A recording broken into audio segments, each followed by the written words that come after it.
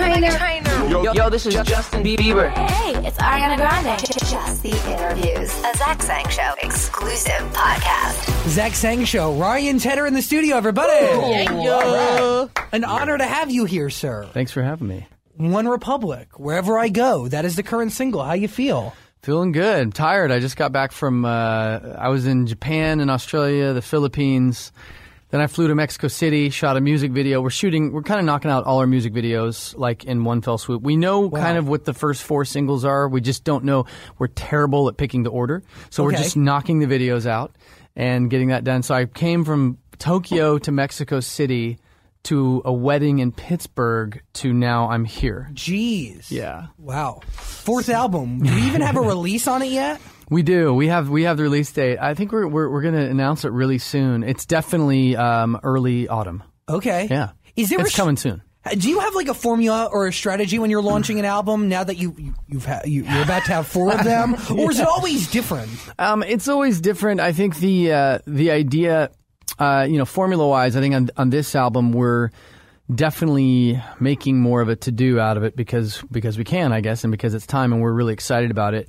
So we've spent a lot more time on the launch of the album. We have a lot of crazy things coming up that we're going to do surrounding it, and very new technology-driven things that are like going to be immersive. Really? Yeah, and then the only other strategy is I was making a joke about this on Twitter the other day. My least favorite thing is picking a first single because I never know. You're so deep down in the trenches. I never have the objectivity. So I'm so excited. The new formula that we're going to try and approach is just get a lot more songs out quicker. Okay. And then literally, with streaming and iTunes and just online social media at this point, it's kind of like the world's going to pick what their favorite record is anyway. That's it. It's a different game. It's a different game. Society is the judge, and you have to release everything. You kind of have to just put it out there, Because to see where it goes, I mean, streaming, of course. Everything counts. Everything's going to streaming now. I mean, we were in Europe, and I don't think we were in a single country where iTunes or sales led streaming. Streaming is everything. It's everything. And what's cool is, I love streaming, and what's amazing is it opens you up to such a bigger audience. I mean, radio is still the number one. It is. Number one access supplier of music. I don't know the term, disseminator of music. That's correct. There you go, in the world. But for people who then go, I like that song, I want to hear it more, it's streaming. That's it. Everywhere. It really is the future. Apple Music, man, $10 a month. Dude, I have everything. That's it. And the cool thing is, what's great about streaming is it helps artists in terms of touring because... So let's say you hear Wherever I Go, or you heard Counting Stars or Love Runs Out, and you go, I like that song, I want to go hear that song. And then Apple Music or Spotify immediately points you to, oh, they did Good Life? Yeah. They did Secrets? They did Apologize? There are people who literally just go, I had no idea you did Stop and Stare, or whatever the song is. And it redirects you to all that. Whereas it's literally like Netflix almost, right? Yes, Giving artists a new breath of life. It's Netflix. Yeah. It's Netflix. And it points... If you have a history of albums that have songs that people loved on them, and you're an act like us, which we've never been the huge kind of fireworks, flash, boom, bang band. So there's a lot of, we still find people, here we are 9 years in, we'll still find people, like I said, that go, oh my God, you did those. Like, I like the new record. I didn't know you did that one. And streaming does that. It does it so quickly, just like Netflix. Now, you started as a writer, right? You started a band. Yeah, you started One Republic. I started as a solo artist. Yeah. Before One Republic, I was a solo artist, and I was a teenager, and it coincided with John Mayer, Timberlake, every white dude that could sing or play a guitar or play guitars. They were all there. They all blew up. Yeah. And literally at the time I was like, I had kind of mastered the guitar for what I needed to play. I was doing, people ask, what was the stuff you, like, solo artist version of you? I was doing at the time, when Ed Sheeran came out, I thought that's the closest proximity to the kind of music I was doing. It was very much of that sound, but early 2000s. Yeah. And I just got spooked out by all the, imagine 3 Ed Sheerans coming out at the same time. And he's like, all right, the last thing I want to do at that point is pick up a guitar and be like, hey, I'm another white guy with a guitar. So I was like, let's start a band. I loved Oasis. I loved U2. I loved, I worshipped all these incredible bands of the 90s. and Third Eye Blind. I mean, you name it. I loved bands, so I started a band, and that was kind of my direct response to not wanting to be another white guy with a guitar. There's strategy involved there. There's strategy. Has there been strategy because you've been making music for a very long time? Yes. Have you been thinking like that? Maybe not since the beginning, but I mean decades now. Strategery. Yeah. Yeah. I've been. You have to be somewhat of a strategist. I think for me, the strategy when it comes to music or a career in any field, whether you're an actor or you're an insurance salesman or a DJ, you kind of think, well, I love to do this. I would like to eliminate any things that would keep me from doing this in the future because I love my job. Yeah. So I'd rather than leave everything up to chance, I'd rather be more strategic in how we put things out and how we roll things out. I mean, you have an artist, this is an extreme example, but Taylor, incredibly strategic. Every single move is thought out. From the pizza party to the shirt, it's amazing. Yeah, it's beautiful. And a lot of artists, if you care, then you don't just care about having a song, you care about all the details and everything surrounding it, and it can become all consuming. You can get a little Kanye on it, where it's you go so deep that you almost lose your mind trying to control all the different spinning plates. But for us, we've been very fortunate in the past. For come hell or high water, we've always found a way of connecting with an audience, and I think this album. I mean, I'm very biased because I'm in the band, but this is the best album I think that we've ever made. So we want to be strategic about it. And that's an amazing statement when you look back at your history as a band. I mean, you have some of the highest selling singles of all time. Yeah. You guys paved the way for digital downloads really back in the day. Yeah. Massive. Yeah. Immersive. What do you mean by that exactly? Immersive. Well, let's just say that I got inspired 5 years ago by when Arcade Fire launched. It's 2 albums ago. They launched that thing that where you could be leading up to their album release. I kind of set that as the benchmark. They launched this thing where you type in your home address and this music would play, and then a video of this guy running, and he would run literally from this magical place and end up using Google Maps. They did a deal with Google Maps where he would run up to your childhood home. That's awesome. And between the music playing in the background, which is wasn't even a single, it was just an Arcade Fire song, but very emotional song, playing with all of a sudden you're going, what's happening? You see birds flying and trees moving, and all of a sudden you go, oh my God, it's my childhood home.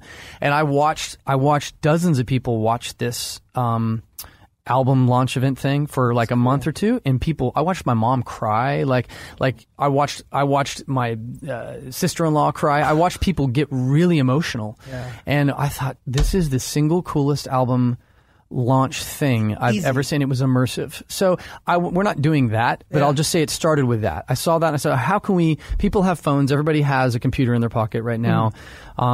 You've got VR technology has exploded. How can we do something that makes people feel something? That's the goal, to make people feel something. Wow.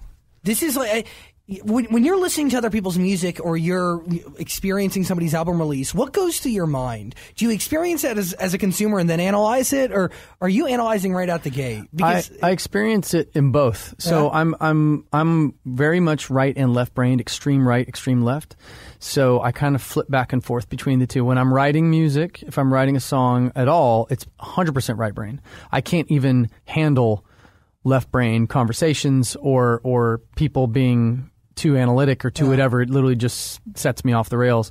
I'm fully immersed in the creative process.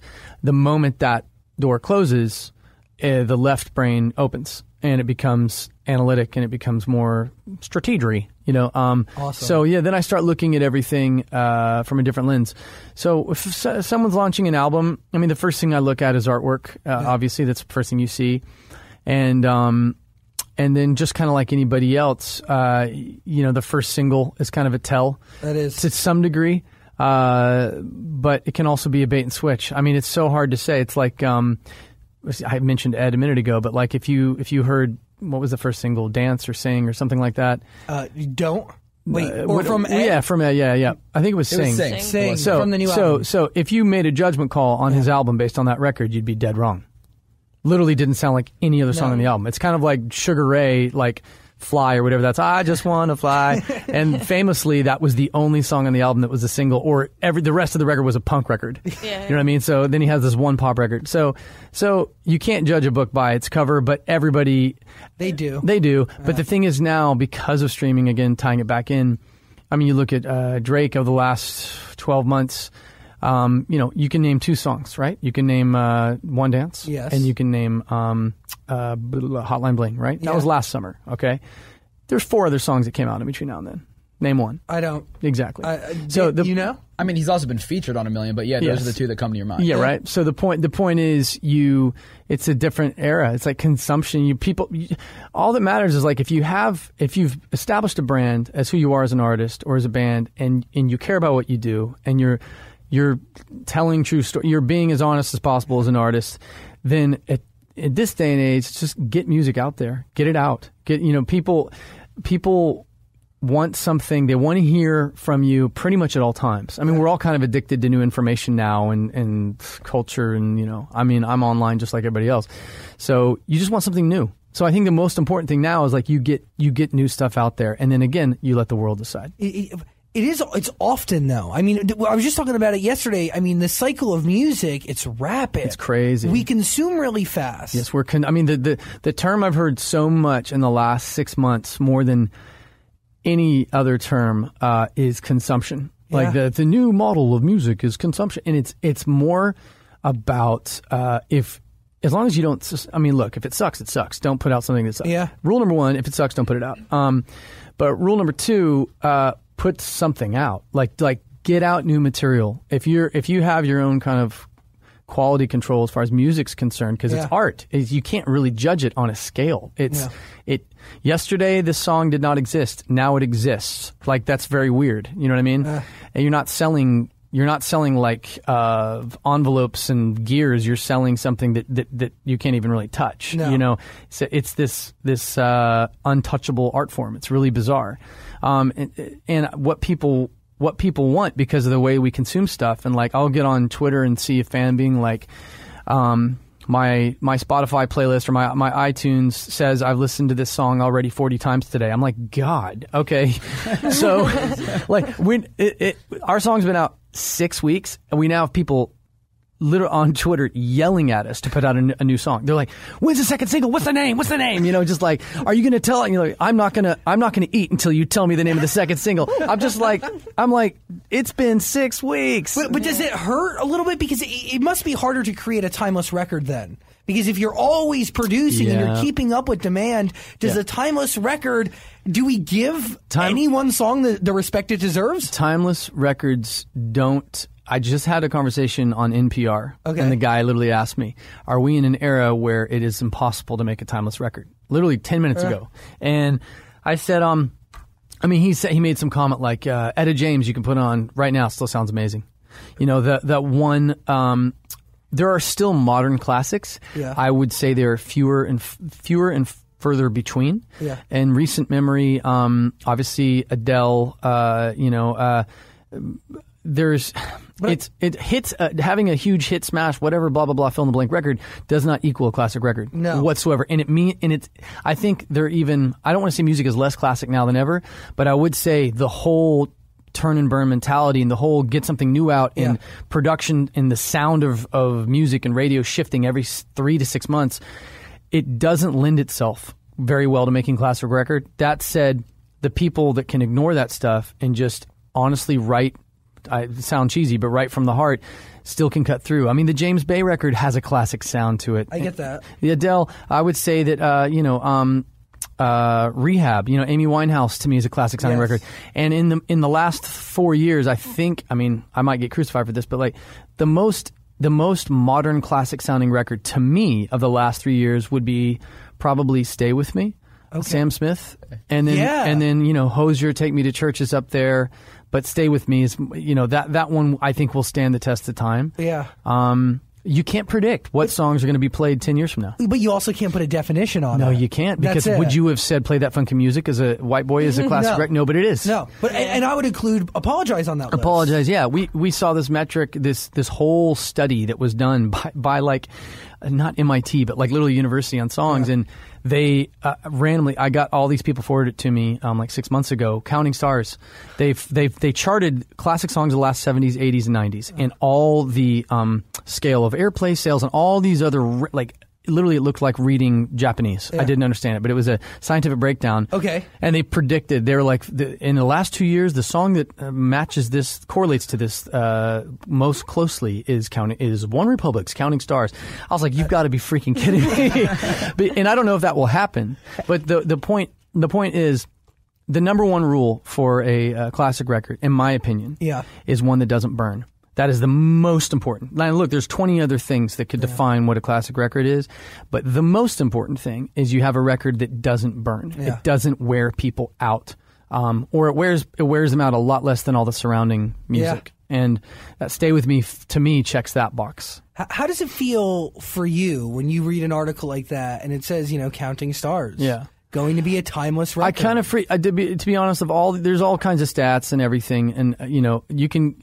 It's easy to get caught up in stats. They're interesting for talking points, but I don't really get too excited about much because I'm not a superstitious person. I'm superstitious about being high on yourself. Okay. Like if the moment you stop to like pop champagne and congratulate yourself on yet another victory or this, that, or the other, that's the moment that literally like if you're on, it's not a race, but if you're like on a racetrack, that's the moment the other cars go vroom, you know what I mean? And you're like, you can't, it's not about winning, it's about the process. You have to love the process. And that's what I think my favorite artists, they focus on the process. And Woody Allen's a very controversial person. I don't, obviously I'm not big up on everything he does, but the one thing that he did say in an interview that I liked a lot, they're like, you're so prolific, man. How do you do that? How do you do so many movies and don't you get caught up when one doesn't work? And he said, never. The moment I wrap a movie, the moment we literally hit, and that's a wrap and it's done and edited, I've already started the next script. That way I never get caught up in the ones that don't work, because if you're a creator, inevitably you're going to swing and miss. So if you get too caught up emotionally in that stuff, you'll crater everything. You have to just start the next script, start the next song. So that's kind of what I focus on. Wow. The Counting Stars, the article on Counting Stars was one of the few moments I got excited. I emailed my manager. I was like, "Did you see this article?" He's like, "Everyone saw the article. Everyone sent me the article." And it's cool. Yeah, it's cool. It's fun. It's fun. Yeah, it's a testament. I mean, there must be a lot of. It's interesting. Your race car analogy. You pretty much describe the entire music industry. Yeah. Every other day is an opportunity to stop and celebrate myself and pop a bottle of champagne. 100%. Do you hate that? I don't hate it. I just don't. I don't subscribe to it. I think I love the work. I love winning as much as anybody else. Yeah. Look, I played like 5 sports growing up. I was in every single team you could imagine. So the instinct to win is obviously resides within me. Yeah. But if you in this line of work in music, it gets really yucky when it becomes about winning. Then it's not about the art. It's not about creating, and ultimately it's about connecting. So my goal when we started One Republic, I wanted to play arenas every city in the world. That was the only goal I had. Very simple. I know it's a very big goal, but the goal was I want to play for between 10 and 20,000 people in every major city on earth. Like I want to go to Cairo. I want to see 15,000 people there. I want to go to Sydney, et cetera. And so that was the goal for me. And anything that came above and beyond that was icing on the cake. So it wasn't about, there will always be bands that have more number ones than us. There will always be some writer that writes more hits than I do. And if you get caught up in that business, that's just noise. Like you can't focus on that. You have to love the process. Yeah. You have to be pushing yourself and be doing something different and not just copying, Yeah, that's it. You keep your nose down, keep working. don't drink too much champagne. By the way, champagne gives wicked hangovers. Yes, it does. It is Touche. the worst hangover maybe ever. It's like a 48-hour hangover guaranteed. It is guaranteed. It's the sickest I think I've ever been was off champagne. Real. See, I properly hydrate myself. I don't. I'm like, You're lucky. Are you straight edge? Well, like not real. No, I mean I smoke some weed. Okay, yeah. You know? For sure. See, I can't smoke weed. Why? I tried it. I had both, edible and what we were in Amsterdam. This is before before it was legal. Yeah. I have a place in Colorado and then in California. It's legal in Colorado, but I wasn't raised around weed. I didn't. It just wasn't a thing where I'm from, and where I'm from in Oklahoma, it's like Milwaukee's best and cheap beer. That's the thing there. Yeah. So I wasn't around it, but we were on tour in Holland, and it's legal. It's everywhere. So I was like, okay, cool, I'll try it. Horrible.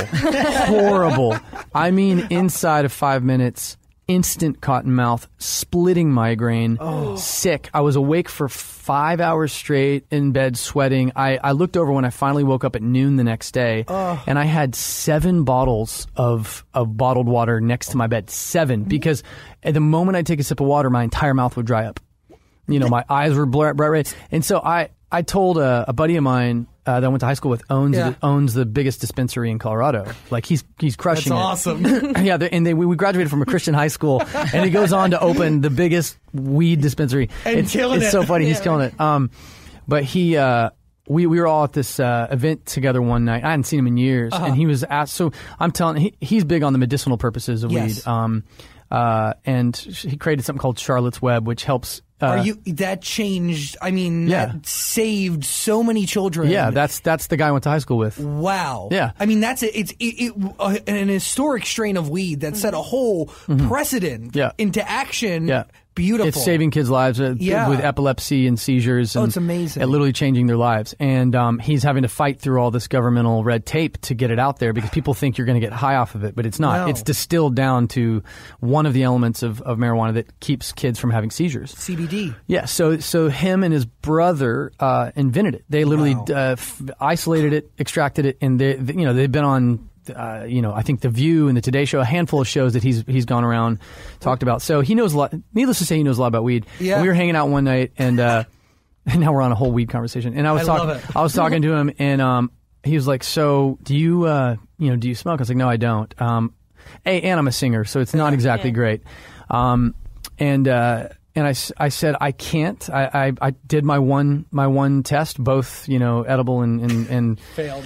Smoking, and I failed miserably. He said, what did you feel like? And I described my symptoms, and he's like, 1 out of 10 people have their body produces already an excessive amount of one of the compounds found in weed, and if it interacts with, if you introduce that chemical or whatever to your body, it's the equivalent of a positive and a positive on side of a magnet. You know how when you try to push two magnets together, it's like that's what happens. And he said, funny enough, I own this dispensary and I can't smoke weed. He's like, I have the exact same issue. That's crazy. Yeah. Wow. So I cannot touch the stuff. Yeah, but do you social? Like you have 2 kids, you have a wife, like you have a beautiful life now. You're 100%. You're an adult. Of course. Do you go out often? By the way, do you party? What I'm asking is. That was beautiful, by the way. I could, there's something there. I took a radio course at college. That's not. I mean, come on.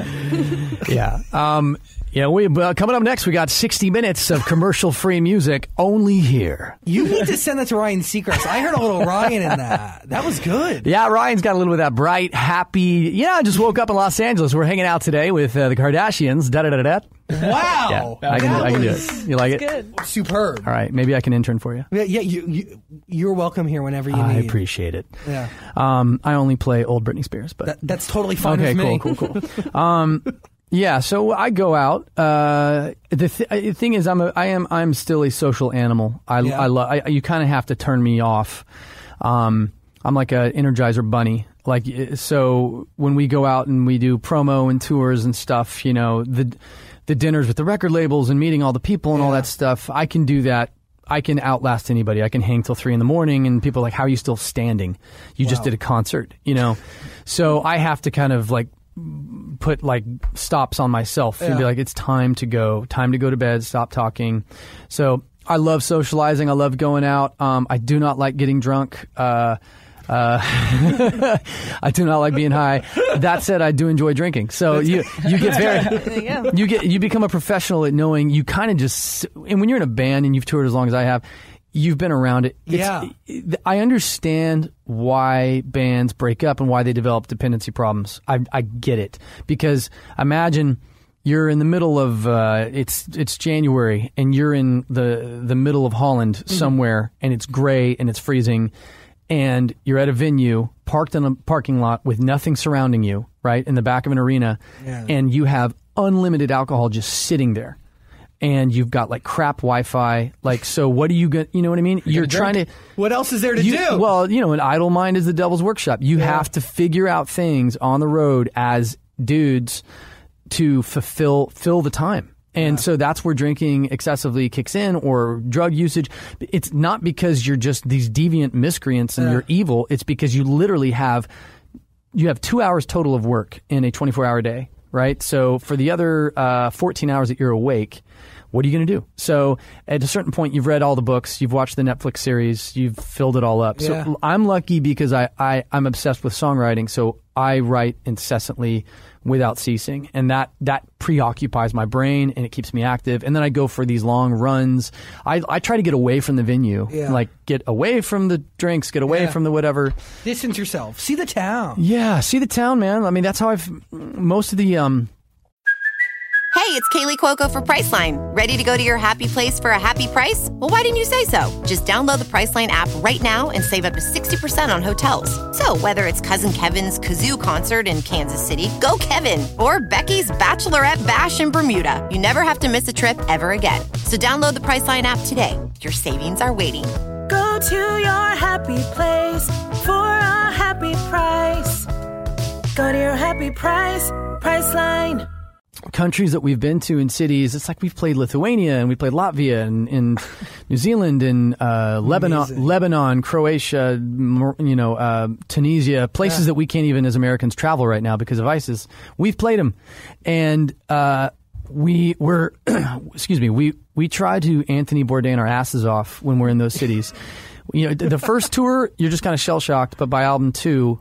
You're ready to go. We're going back in these cities going, wait a minute, we're in freaking New Zealand. They just did Lord of the Rings here. Like, let's go see this. We're in Moscow. Let's get a hotel room overlooking Red Square, and then let's go have blintzes and drink vodka, and let's take the train to St. Petersburg. I mean, so we genuinely live it up. So it was like opportunity matched with resources financially. You can have fun. Yeah, but you can do it right. I will say, as anybody that's in a band who would happen to hear this interview could relate to this.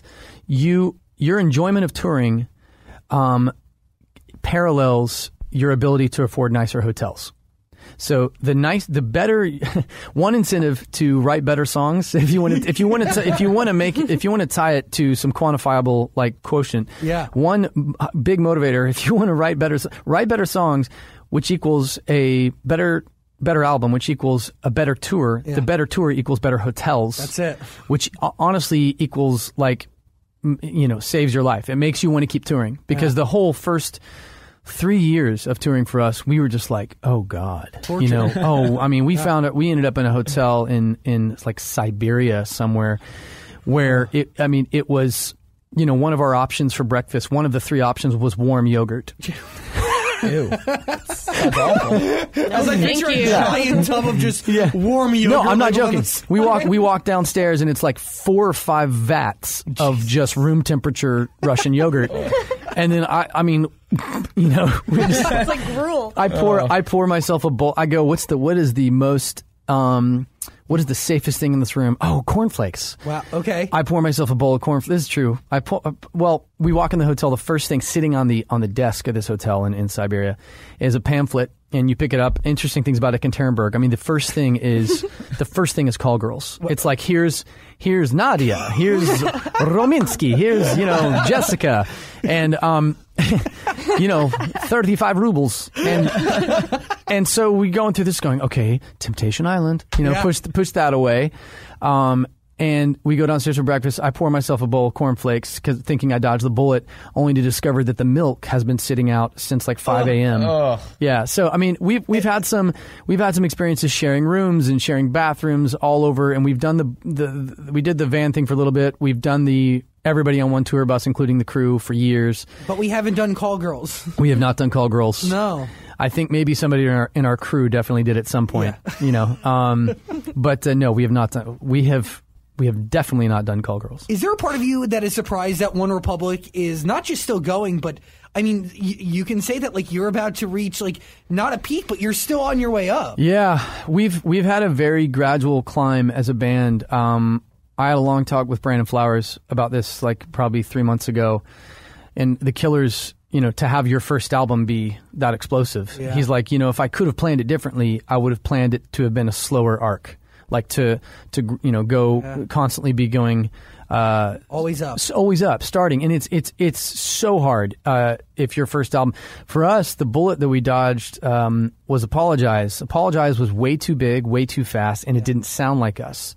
So that, you know, the first time we got on a plane and did any promotional tour, we went to Germany. This was like 2 months after the song came out. It was number one every country in the world, and it's a remix. I mean, nobody in our band is beatboxing. You know what I mean? Live. So we get there, and to give you an example, we have the biggest. I'm sitting here thinking we're going to be playing arenas like in a year. This is amazing. Like, you know, we get to the radio station, and the DJ goes, "Oh, hello! Oh my goodness, 5 of you, and you're white." And I thought you were one of Timbaland's solo male black urban R&B artists. This is crazy. And that was literally, I mean, my jaw hit the floor. This lady staring at me going, "I thought you were a solo artist and that you were black." And I was just like, what? Like, in my whole band, of course, it's like, you know, they're like, "Oh, so we don't exist." And we had a couple interviews like that. That's wow. So disrespect match with like, dude, just kind of nonsense. I'm just saying that a hit record can be the worst thing if it's not the right kind of record. And it sets pressure too. Yeah, it does. You have a bar to hit. We had a bar. Fortunately, you know, we shifted from that record to Stop and Stare, which became also another big hit for us everywhere, and that's the only reason we're still a band. Like, if our second single had not connected, I don't know if we would have made another album, because I told the band, I was like, I will not be on VH1. Where are they now? Like, I refuse to be on that show ever. You know, and if this is the only thing that we have, as for all the years I've been writing and we've been a band, if all we have is one record, one song, then let's just chalk it up to a fun year and a half and call it a day. In peace. And so the most important record in the history of this band was Stop and Stare, because it's the reason we stayed together as a band. Wow. And we avoided the one-hit wonder. I was like, that term, one-hit wonder, scared the shite out of me. Yeah. And so then, yeah, Goosebumps, dude. we're still on a, I don't know how, but we're still on the upward trajectory. Like, we have definitely not peaked as a band. We're not, I have a feeling where this can go, and I'm going to stay the course until it gets there. Amazing. Yeah. Amazing. Wow. Yeah. This has been a really incredible conversation. Thank you. And I think it's been laced with a lot of like really incredible information for the next generation of musicians. Yes. Seriously. Write your butt offs, young millennials of planet Earth. What do you think? Like, you look at our wall over there, that represents most of radio today. Yeah. From Justin Bieber to Ariana and Meghan Trainor. Yeah. What do you think of the next generation of pop music? You mean past them? Or do you mean them and those? Them and then past. Them and then past them. I think that I've been asked that question before, and I've never had less of a clue as to what it's going to sound like, because when you look at the arc of technology and music making, all right, so when we started as a band, I was one of maybe, I don't know, a small handful of people that had a mobile recording rig in it. And I had the most blown out laptop known to man. I put all my money into it, and I could still only do like, I don't know, 32 tracks or something. It was still very archaic and slow. Yeah. But that's all I could afford. I couldn't afford to rent out studios. So we made our own records. I did my own demos because I had the gear. Having worked with Timbaland, I had saved up some money and got the gear. And so we had an advantage. Yeah. Like, in all the other bands and artists I knew were like waiting and praying for studio time, right? And you were dependent on that. That alone was a gatekeeper. Yeah. So lack of resources, lack of recording ability, that was the primary gatekeeper that kept out so many artists. with computer technology being what it is and all the recording software on Doesn't MacBooks, there is no more gatekeeper. So technology and money, it no longer prevents people from making music. So a person that literally would have chosen to be a school teacher or pursue marine biology is now on YouTube uploading videos of themselves covering Justin Bieber or One Republic or Meghan Trainor. And that changes. Good or bad? I don't know. I don't know the answer to that. I know that you have two things that could happen. One, you have an exponential amount of music. That doesn't mean the quality goes up, but you have the world acting as like crowdsourced critics, right? And cream will always rise to the top. So it doesn't matter. It doesn't matter really how many songs get out there. I mentioned James Bay earlier. A dude with that voice, with that song. Does he have more songs beyond that? I hope so. Yeah. I probably does. But that voice, Hozier, same deal. The moment I heard him sing, I was like, well, that guy has a career the rest as long as he lives. He'd cut through no matter what. As long as that dude, Hozier could literally like write a theme song for like purified water, and somehow you're going to want to hear it because his voice is so ridiculous. So certain artists, if you have enough of a badass voice, you're fine, right? If you have that kind of investable quality. The danger is when you're the danger of all the music that's out right now and YouTube is things turning kind of milquetoast. My only fear is that there could be a period where kind of maybe mediocrity gets disguised as like greatness because things start to get homogenized or just everything kind of starts to sound like each other. That's the downside to everything being accessible all the time, is that everything bleeds into everything else. Yeah. So imagine if you have a restaurant, like you have a buffet, right? If radio is a buffet and you have 9 dishes on one side, 9 on the other. Now imagine all those pans have holes that lead to each other. At some point you go, wait, the turkey tastes like the meatloaf tastes like the ice cream sundae. So that's the downside of what could happen. Yeah. The upside of where we're at musically in the next generation is that because you now have, I think half the world, 3.5 billion people are online. That's crazy. You have, I think that's right. Yeah. You now have, I love the idea that some kid in Bangalore, India, if he has the right song or the right voice, can connect with the entire world. There's no more gatekeepers. Amen. Lord, New Zealand. I mean, come on. From like some small town in New Zealand. And the biggest thing they'd had since before Lord was How Bizarre. How Bizarre. You know what I mean? And so the idea that any kid in a desert community with no money, if they have what it takes musically, can connect, that to me outweighs any negative. But do you even think that people need a good voice to be successful singers anymore? Because you watch these award shows and you're like, whoa, you are not good. You kind of suck. Yeah, you're not the best. If I'm being honest. Yeah. Oh man, yeah. Maybe off microphone, I can tell you some of the stories. But there are still artists, again, the Adeles of the world, and the Hoziers that could sing anything and make it sound good. I will say I saw Stevie Wonder live. I'm going to be working with him soon, and I was on the phone with him last week telling him about the concert I saw with him. Ed Sheeran came up and did a song with him. Yeah. And I performed with Pharrell at the Stevie Wonder tribute at the Grammys last year. And I worship him. He's a freak of nature musician. Now he's before my time. And I'm like the age that straddles, according to Google, I straddle millennial. I'm like the old end of the millennial and the young end of millennial and Gen X. Gen X. Yeah. Or Gen Y. Is it Gen Y? I think it's Y. It's Y. Is it Y? It's Y. Because Gen X is like Ethan Hawke, who's like 50 or something. Okay. So yeah, not that that's so old. We're all going to be there one day. Sooner than I want. But so the Stevie Wonder precedes my generation, right, in terms of music output. But I grew up listening to his records. I'll just say this: go to a Stevie Wonder concert, and I'm not throwing shade at anybody in the current generation, because technically I'd be throwing shade at myself if with what I'm about to say. That's correct. Guys like Stevie Wonder, the Beatles, oh my God, Peter Gabriel, the Police. I mean, Sting is a freak of nature musician. Yeah. Go watch a Stevie Wonder concert, and then compare the musicianship to any artist alive right now that's in that's on your playlist. You can't match. None of us come close. No. None of us come freaking close at all. That era of artists, before Pro Tools, before you could get in with a computer and a DJ and edit your vocals for 2 days to make every note flawless, before that, the only downside to where music's at today, and for all us millennials, you just got to go back and listen to some older records. Yeah. There is a certain level of humanity that modern music does not have.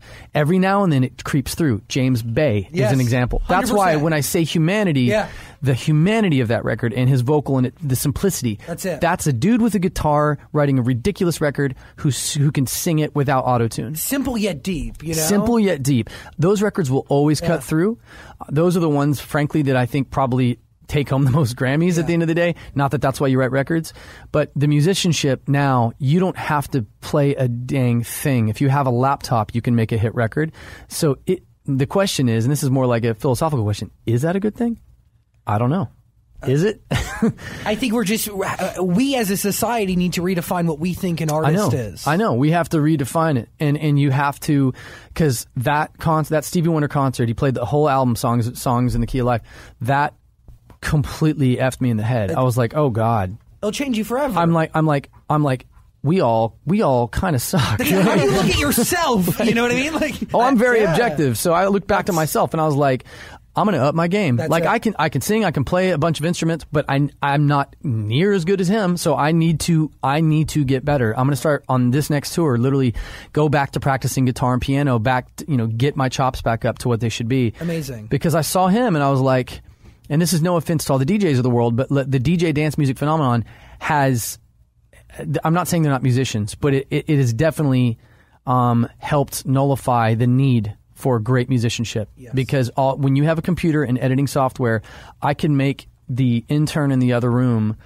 sound like a badass with enough time because I have the software to do it. And that's kind of not good. It's scary. It's scary. Yeah, it's scary. At the end of the day, you still have to have a killer melody and a killer lyric. And a great song. It doesn't matter. Yeah, it doesn't matter how much help you're getting from computers or from editing or from any modern technology. If you don't have a great melody and a great lyric, it doesn't matter. And chances are there's the way I think about it is there's an artist behind the artist. There is. You know? Yeah. There's a younger version of Ryan Tedder who wrote that song that you heard. You know what I mean? There's different artists. I've already had a couple artists approach me at some of the radio events where they're like, the first song I ever covered was this. I mean, Bieber, I think the first song that one of the very first songs he ever covered that blew him up on YouTube was Apologize.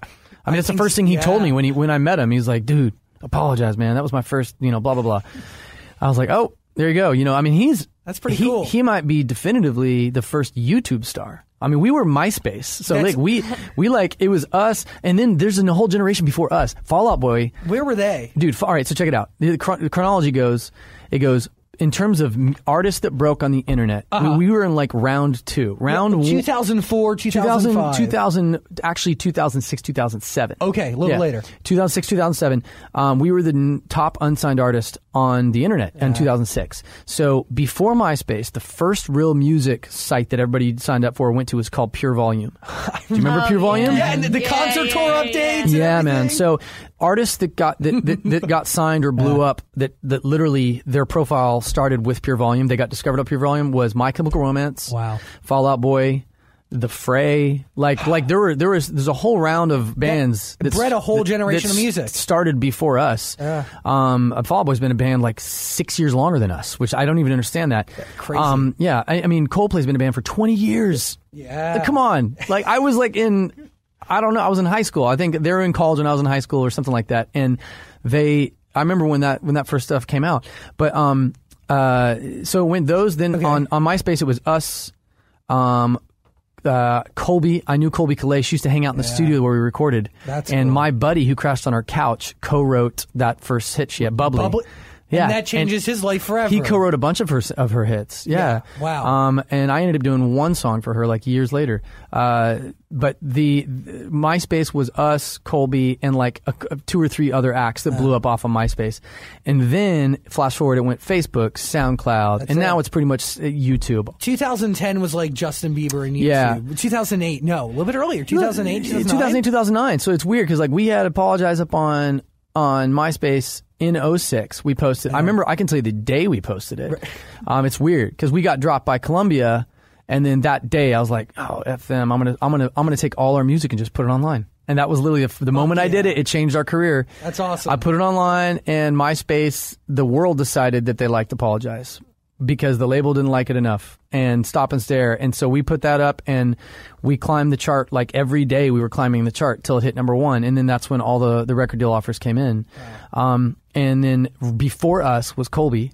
And then I forget who was after us, but there's another big artist now that was right after us. I think Mike Posner was up there too. He was. Yeah. Drug Dealer Girl, his first stuff right out of his dorm room. Right out of Duke. When you look at that, like that graduating class almost, it feels nice. It's cool. Yeah. It's interesting company to be in. It's fun. I mean,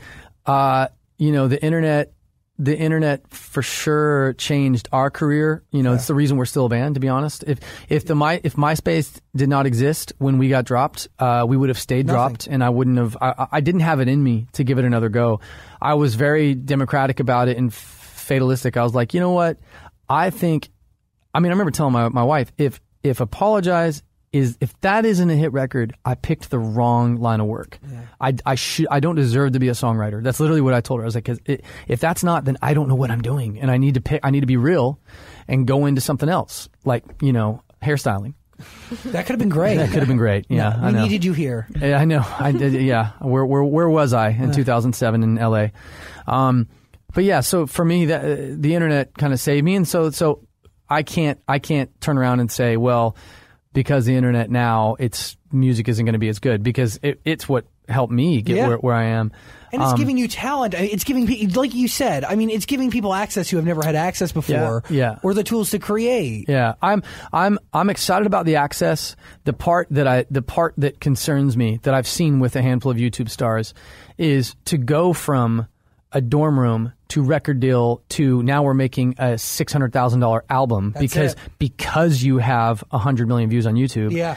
That is false logic. You haven't done a show. Like, you literally have, your stage presence sucks because you haven't been on stage. It took us years. It took me a solid 4 years to actually feel confident on stage to the point that I do now. And in these situations, you're taking kids maybe within 6 months being thrown into something that they're not even prepared for on numerous different levels. There's, we won't go naming the names, but we could rattle off 2 or 3 acts right now that were the YouTube stars that if I said your name right now, you go, oh my God, that's right. Where have they been? Yeah. And it's like, well, I'll tell you where they've been.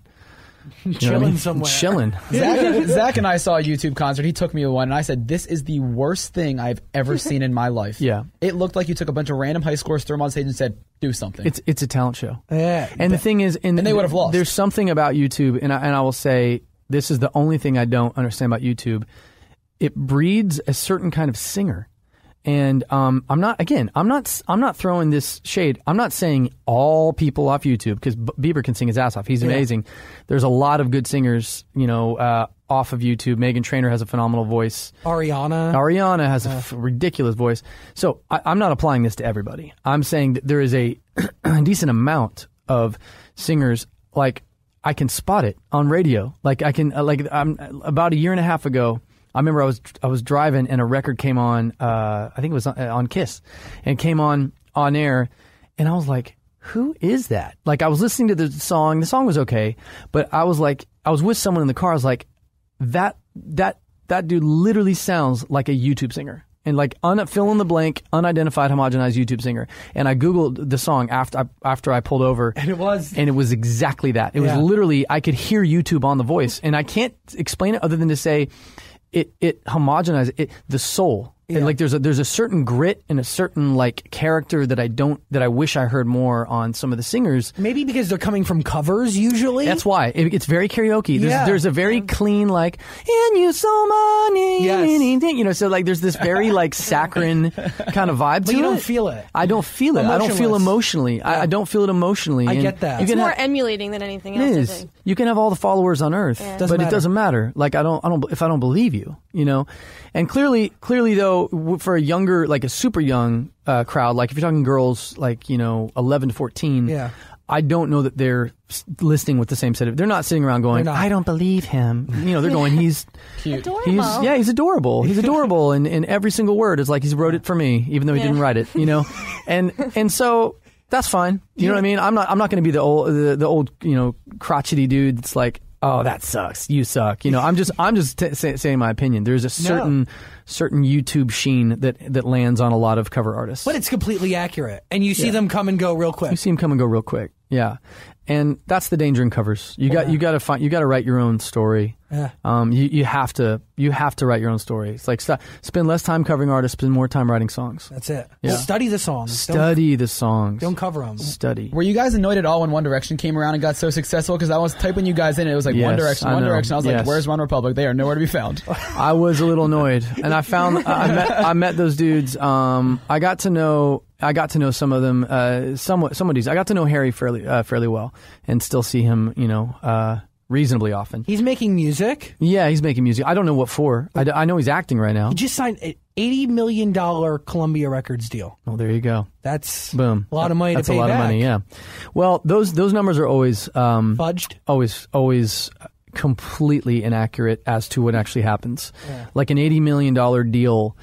Even something like that, the way the money breaks down, the way the terms break down. He never gets it. Yeah, well, it's not that he never gets it. It's that money could literally include the entire marketing budget, Yes. could include tour support for all you know. If it's Staffing. a 360 deal, could include staff. It literally, out of $80 million, an artist could legitimately end up with 8. Yeah. It could end up with 8. It's like running a business. 10%. Yeah. That's just the way it works. Those numbers are always misleading. And then you have commissions and attorneys and business managers, et cetera. But regardless, he's a really good dude. I met those guys right after they formed in Westwood. I remember I was at the W. I got brought in. We had just done we were making our second album. I had apologized, Bleeding Love, and right at that time, I had a Beyonce record and a Kelly. I had a bunch of records coming out at the same time, and I went to the meeting in Westwood and met those guys, and they they all had copies of the first album and were fan. They knew like the deep cuts. That's so awesome. I didn't assume that they got their inspiration of their name at all from us, but I will say that yes, it was. I'd be lying if I didn't say it was annoying. Only because when you've been a band as long as we have, and have had, we're not the biggest band on earth, but we've done okay, and you go into meetings, DJs, not all the time, but fairly often would have a Freudian slip because they had just interviewed One Direction. So we got Ryan Tedder from One Direction coming in 5 minutes. I'm like, you gotta be, come on, dude. That's what's wrong with it. That's what's wrong with radio, though. I know, it's so just like, and you can hear the sheets going, we got, holy cow. So it looks like in 1997, you're reading the Wikipedia stats. I get it. It's a revolving door, but, it was it's not cool. I couldn't help but cringe the times. And it's not because I'm like, oh, they suck. It's like, no, we have been around longer. First. And we own the word one in perpetuity. But the reality is we were called Republic for like 3 years. Like when we started, it's just like a garage band. Yeah. And we were playing around, kicking around LA. We were Republic the whole time. Even, I mean, up until we were signed, like, weren't you Beautiful Mess before that though? No, there was a band in high school that Zach and Zach's in the band now. We formed a band that lasted all of 2 months. We formed it to play in a talent show. Cool. Like that's literally, and I was the drummer. So like that somehow the most random ends up on Wikipedia, and I can't take it down. Like, you're editing your own Wikipedia page. I've tried it probably half a dozen times. I've given up. I haven't been on my page or our One Republic page in probably 2 or 3 years. Wow. Because they have the timeline of everything wrong. So anyone out there listening who is messing with our Wikipedia, please stop. The timeline of when events happened, of when we started as a band, like someone was like, so you've been I did an interview last week and the DJ was like, you guys have been a band for 13 years. That's incredible. And I was like, no, we've been a band for 9 years. He's like, 13. I was like, no, 9. Thank you very much. Well, it says here, I'm like, one no. of the pages says that, I think. I know it says that, and I was like, well, you need to correct your Wikipedia. I was like, I've tried. It also says I'm 5'9". Is it lying? So or? Well, you didn't really see me walking, but I'm 6 feet. I've been 6 feet since I was a senior in high school, and it's like 5'9". And when you're a guy, that's a big deal. That's a big deal. It sucks. Don't shave 3 inches off my height. That's not fair. I'll take 3 inches off of you. I can't afford that. And I won't say where. Yeah. Okay, Ryan Tedder, wherever I go, phenomenal conversation. Thank you. I've learned a tremendous amount. Well, it's all the weed. I just keep talking. I've gotten to know you, Is it hot in here? No. Are you sure? I'm okay. I have an iced cold brew right here. The temperature is fickle. We can never get it right. Yeah. Well, it's I have one thing to thank you for. Whoa. In the new music video, you actually thought about the advertising. You didn't just put a Beats pill right in my face. You made the Budweiser poster cool. Yes, you put yourself in. I was like, finally, somebody not just shoving a car and be like, hey, Ford Focus. Yeah, I grabbed a Budweiser. We did a big partnership with Budweiser surrounding the Olympics and all that coming out. We have a whole mess of advertising commercials starting in like 2 weeks, I think, 2 or 3 weeks. And part of the deal was with this video, and it was not a cheap video, so they helped out. And we could not figure out a realistic way to get Budweiser into the video, and Budweiser in Korea isn't even sold as Budweiser, from my understanding, and that's where this video takes place. So I get online, and the director was like, "Can you think of any moment in the video where we could put a can?" I was like, "No, there's no real moment." I was like, "Wait a minute, there's a Subway scene. What do Subways have? Posters, advertising posters, and it's the whole video is kind of early 1980s kind of dress and all that." And I thought, let's find a vintage. So I was on the phone with Joseph Kahn, with the director, and I Google vintage 1980s Budweiser poster, and the third one I found is the one that's in the video. I took a screen grab, sent it to the Budweiser people, and they were like, "We love this. This is amazing." And it was we were very intentional with everything in that video, but advertisement annoys me to no end. It's the worst. It ruins music videos. You see like a Fergie video, and all of a sudden there's a close-up, excuse me, of like a MAC makeup product. You're like, MAC eyeliner, what? You know? Yeah. It's all about strategery. It's all about strategery, guys. It's the thing you got to keep that in mind. Oh, Ryan Tedder, dude, thank you. Thank you. No, thank you. You were amazing. Seriously, thank you for the conversation. Learned a lot. Anything else on anybody else's brain? If you had to choose writing and producing or One Republic, which one would you choose? Oh God, you got to ask the hardest. You got to bust out the big guns. Writing and producing versus One Republic. I think it's inevitable that at some point I'm not going to want to get on another plane to trudge around the world. So the easy answer is that long-term writing and producing is probably better for your health and like your family and all that. But One Republic we have not gotten where we wanted to go. We're almost there, and I want us to get to I think we can be an evergreen band, and I know we put on a hell of a show. So I'm not done at all with that. But that's my very convoluted answer. That's awesome. I'll accept it. I can't pick. Life eventually will choose for me. If we come up with aces on the next couple albums, then we'll probably tour until it's not fun. I like traveling though. So if I wasn't doing what I'm doing in the band, I would probably have already approached the Travel Channel or Food Network to do some sort of younger millennial. We keep throwing that term around. Guys, a bunch of millennials hanging out. A millennial Anthony Bourdain show. Something like that would be a blast. So I'd probably still be trekking around. Hell yeah. Hell yeah, man. Ryan Tedder, man. Thank you so much. And from a fan perspective, from an industry perspective, I thank you. Thanks for being awesome. And for sure, man. Thanks for creating music, dude. It means a lot. Likewise. Thank you. This podcast is part of the Zach Sang Show Podcast Network.